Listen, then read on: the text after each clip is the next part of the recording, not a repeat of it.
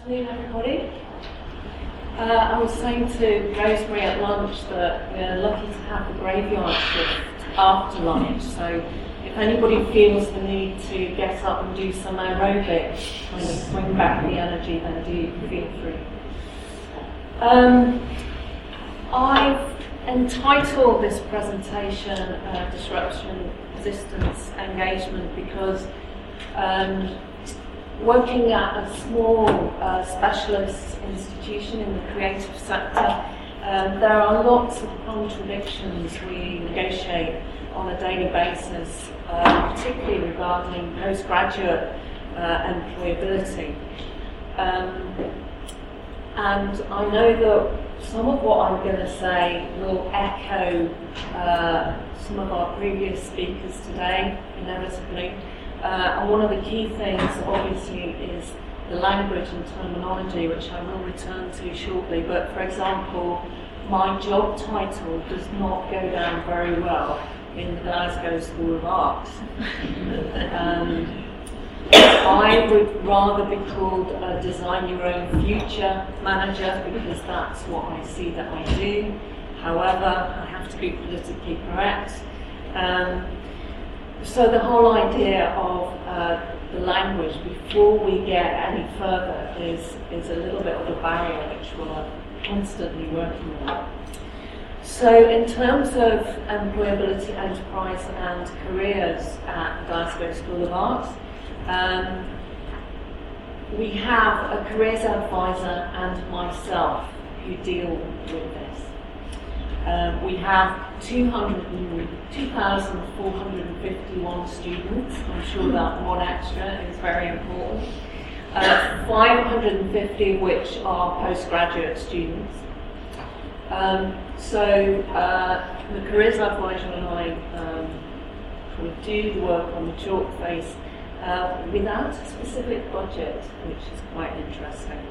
And both of us, interestingly, have arrived in the Learning and Teaching department, and we are, as I speak, being transferred to the Research and Enterprise department, where we will have the university's Innovation Fund, which I hope will give us a chance to do more projects. Okay, so this is what the Glasgow School of Art says that it wants to do and does. You'll notice, apologies if you can't read this at the back there, the key words to pick out are disruption, diversity, responsibility, place and collaboration. You'll notice that our current strategic plan is running out soon, so this is an opportunity for us to hopefully change this and orientate it more in the direction of the kind of things that I certainly would like to do, and I'm still persuading the institution itself that it really ought to do. Essentially, the School of Art's purpose is to contribute to a better world through creative education and research. And I do think it does that, and part of the reason it does that is the fact that it is disruptive. One never knows what the day is going to hold when you walk into work. The students do all kinds of things, as do the staff. And it's quite an exciting place to be, because it can be quite chaotic. It's not logical and scientific. It is, as it says on the tin, it's very creative, and so there's a lot of energy, as you might imagine. We have 30 postgraduate courses in total, and I'll just introduce you to some of them. So we have currently 4 schools within the School of Art as a whole, and we're about to get a 5th one. But what you're looking at is a selection, not comprehensive, but included in the School of Fine Art. We have Fine Art, we have Fine Art Practice, which translates as an MLit. We have Research in Creative Practices, and we have Curatorial Practice, among many others, and you're just seeing examples of that here. And just so that you're aware, well, I'm sure you are aware that nearly exactly 4 years ago today, the Macintosh suffered a fire, which for the fine artists meant that they were, I was going to say banished then, but they weren't banished, but they were transferred to a building that is quite away from the main campus, and they kind of claimed it as their territory, and we hardly ever see them these days. But they are coming back because the School of Art has added to its campus estate, and we have bought a college that's just very close to the main campus, so the fine artists will be coming back. The School of Design incorporates many programs, and we've just seen very few of them here. So we have, for instance, fashion and textiles, communication design, silversmithing and jewellery, design innovation and citizenship, product design engineering, product design, and a whole range of other things. School of Simulation and Visualisation, very interesting school, includes things like serious games and virtual reality, international heritage visualisation, medical visualisation and human anatomy, and sound design for the moving image. I will come on to how particularly the product design engineering course and the School of Simulation and Visualisation, which, by the way, you have to be careful how you say that, because I'm often saying it wrong, which causes great hilarity. I'll be talking about how a lot of what we do incorporates live projects, which I guess you could say is the closest we get to work-related experience at the moment. We then have the Macintosh School of Architecture, which is a little bit a law unto itself, partly because an element of what we teach is accredited by the Royal Institute for British Architecture, which means they have slightly different rules than the rest of the school. But like the rest of the school, they incorporate several programs within the school. So, for example, we have diploma in architecture, we have architecture by conversion, which is moving to postgraduate proper from the diploma, architectural studies and environmental architecture. The new school that we are getting is the School of Innovation, which is very exciting. So it's a bit of a secret what they're teaching in the School of Innovation. But for example, I do know that postgraduate electives will include things like visual mapping, embodiment and reflexivity as design research tools, user-centered research for design, and design ethnography in practice. They sound incredibly academic to me. For this short presentation, I deliberately wanted to try and avoid statistics, because unlike Charlie, who I see has disappeared, I'm not a I'm not a statistician. But just to give you a sense of kind of employability for our postgraduates, particularly in the creative sector, these are the kind of figures we're looking at. So in a way, it's not surprising that the sectors that are very employee focused, if I can say that, for example, architecture and design, they're more likely to be the sectors in which our postgraduates end up fully employed. A lot of the fine artists will go on to 6 months after graduation, they're probably still trying to work out why they exist and what they're for, let alone what kind of job they're going to do. So the destination of leavers is always a bit of a tricky one for the creative industries. But the fine artists often struggle to place themselves, particularly you'll notice that 100% of the research postgraduates and FOCI, which is the forum of creative inquiry, that's very research-based. We've got 100% employability, but because we're small, 100% means that 16 postgraduate graduates were placed in a positive destination. Just to mention that digital design is not as high as it should be, because students tend to go, digital design at the moment is only a postgraduate program.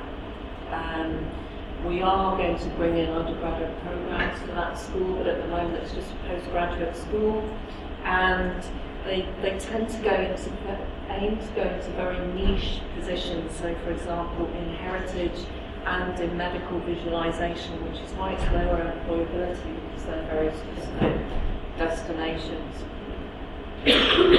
So, talking to my colleague, the careers advisor, we were talking about what in particular creative postgraduates need, and they seem to have to do things generally a lot quicker, because they are expected to hit the ground running when they leave, more than the undergraduates, although there's not much in it.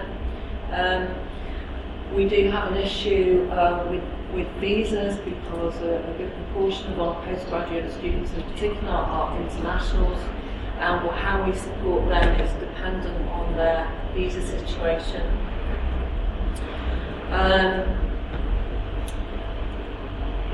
So yeah, I think speed is definitely the key thing to try and support postgraduates. And a lot of the focus in terms of employability and enterprise support has been on undergraduates, but we are trying to change that, and I'll explain how shortly. So just going back to the problem with visas, for example, in terms of students, or graduates I should say, wanting to either run their own business or move forward, the idea of getting sponsorship they need from companies. It's the bigger companies that are liable to sponsor graduates to stay in the country, and so because SMEs are less likely to do that, again you get architectural practices, big design companies who are going to sponsor visa applications, and therefore fine art always gets left out of these calculations, because there are no bigger fine art employers as there are in design and architecture. So these are all the plus points about postgraduate learning at the Glasgow School of Art. We are not a module-based institution, so everything is delivered by studio-based learning. That's not to say we don't do dissertations and written assignments, we do, but essentially the students learn by active experience, and therefore we are supposed to say that employability is embedded, but actually it becomes implicit throughout studio-based learning, because all the time the students are learning professional development skills, enterprise development, as they do their practical work. I mentioned live projects earlier. Most programs do involve working with external clients as part of their education. It's not consistent across the school, because some programs are more suited to doing that than others. Most of the people who are teaching our students are practitioners themselves, and particularly postgrad students have more opportunities than undergrads actually for competitions, particularly for support funding for startup businesses, etc., and commissions and jobs. However, the contradiction is that We have lots of documentation about what we say we are teaching our students, but what we're not so good at doing is capturing an acknowledging what the students are learning. So what we have to do from now on is to make sure that we have a system to make employability learning explicit, so that the students are able to articulate what they're actually learning. So they're learning loads of stuff, but particularly when the new Delhi comes on board, they need to know what it is they've actually done, be able to talk about that, which they can't do so well at the moment. Sometimes we're in the business of engaging academics as well as students, because there is an academic camp that feels students should be taught their subject and shouldn't be training them for the job market. So we have some work to do with the academics as well. Everything that myself and the careers advisor deliver is extracurricular. So at the moment it's always seen as something other rather than as part and parcel of just what students take on board. And we have just recently done a careers and employability survey with students, including postgraduates, and I have quoted a couple of them there who do see the commercialisation of what they're doing as evil. It makes me laugh, otherwise I would cry. But I don't know what to say about that, but they still have that mindset, so we have to change the culture around that.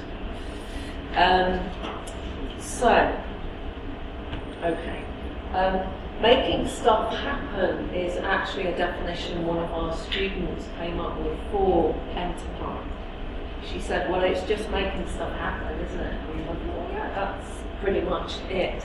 So we are trying to look at things a different way to engage staff and students.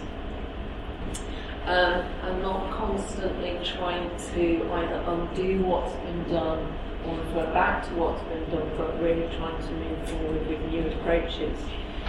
So, for example, I've pushed to develop the delivery of 2 electives to postgraduate students because postgraduates are lucky at GSA and they get the chance to do cross-program electives. I really wish the undergraduates had the same opportunity. At the moment they don't. But I deliver 2, both associated with entrepreneurship. The first one is about how to research, essentially, and the second one is how to make that research practical in terms of working towards running your own business, or at least knowing what's involved in that.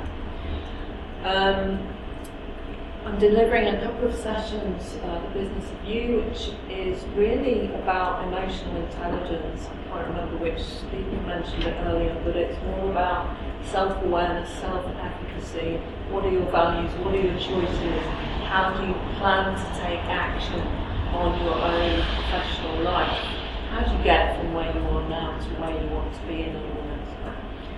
There's lots of support for various competitions I mentioned earlier. There's a few listed there, I'm sure you'll be familiar with them.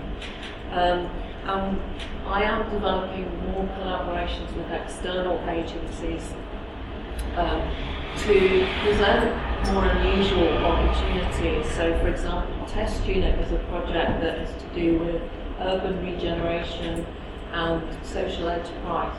And a summer school is coming up, which is essentially going to be cross-disciplinary collaboration to generate innovation with an external partner. As I said, we're moving teams. That's kind of my thought for the day. I would just add that we are undergoing a credit review, electives review and redesign, so again there's lots of possibility there. And the school generally wants to be part of the creative ecology of Glasgow as a city, and we're well placed to do that. So we've been looking at mapping external support for graduates and transitions out, and looking internally at the enterprise activities that are going on so we can build on that and actually be part of what Glasgow does. In a way, not only to support cities, regeneration, but we do know that a lot of our graduates disappear out of Glasgow because there are not the jobs in the creative sector in the city.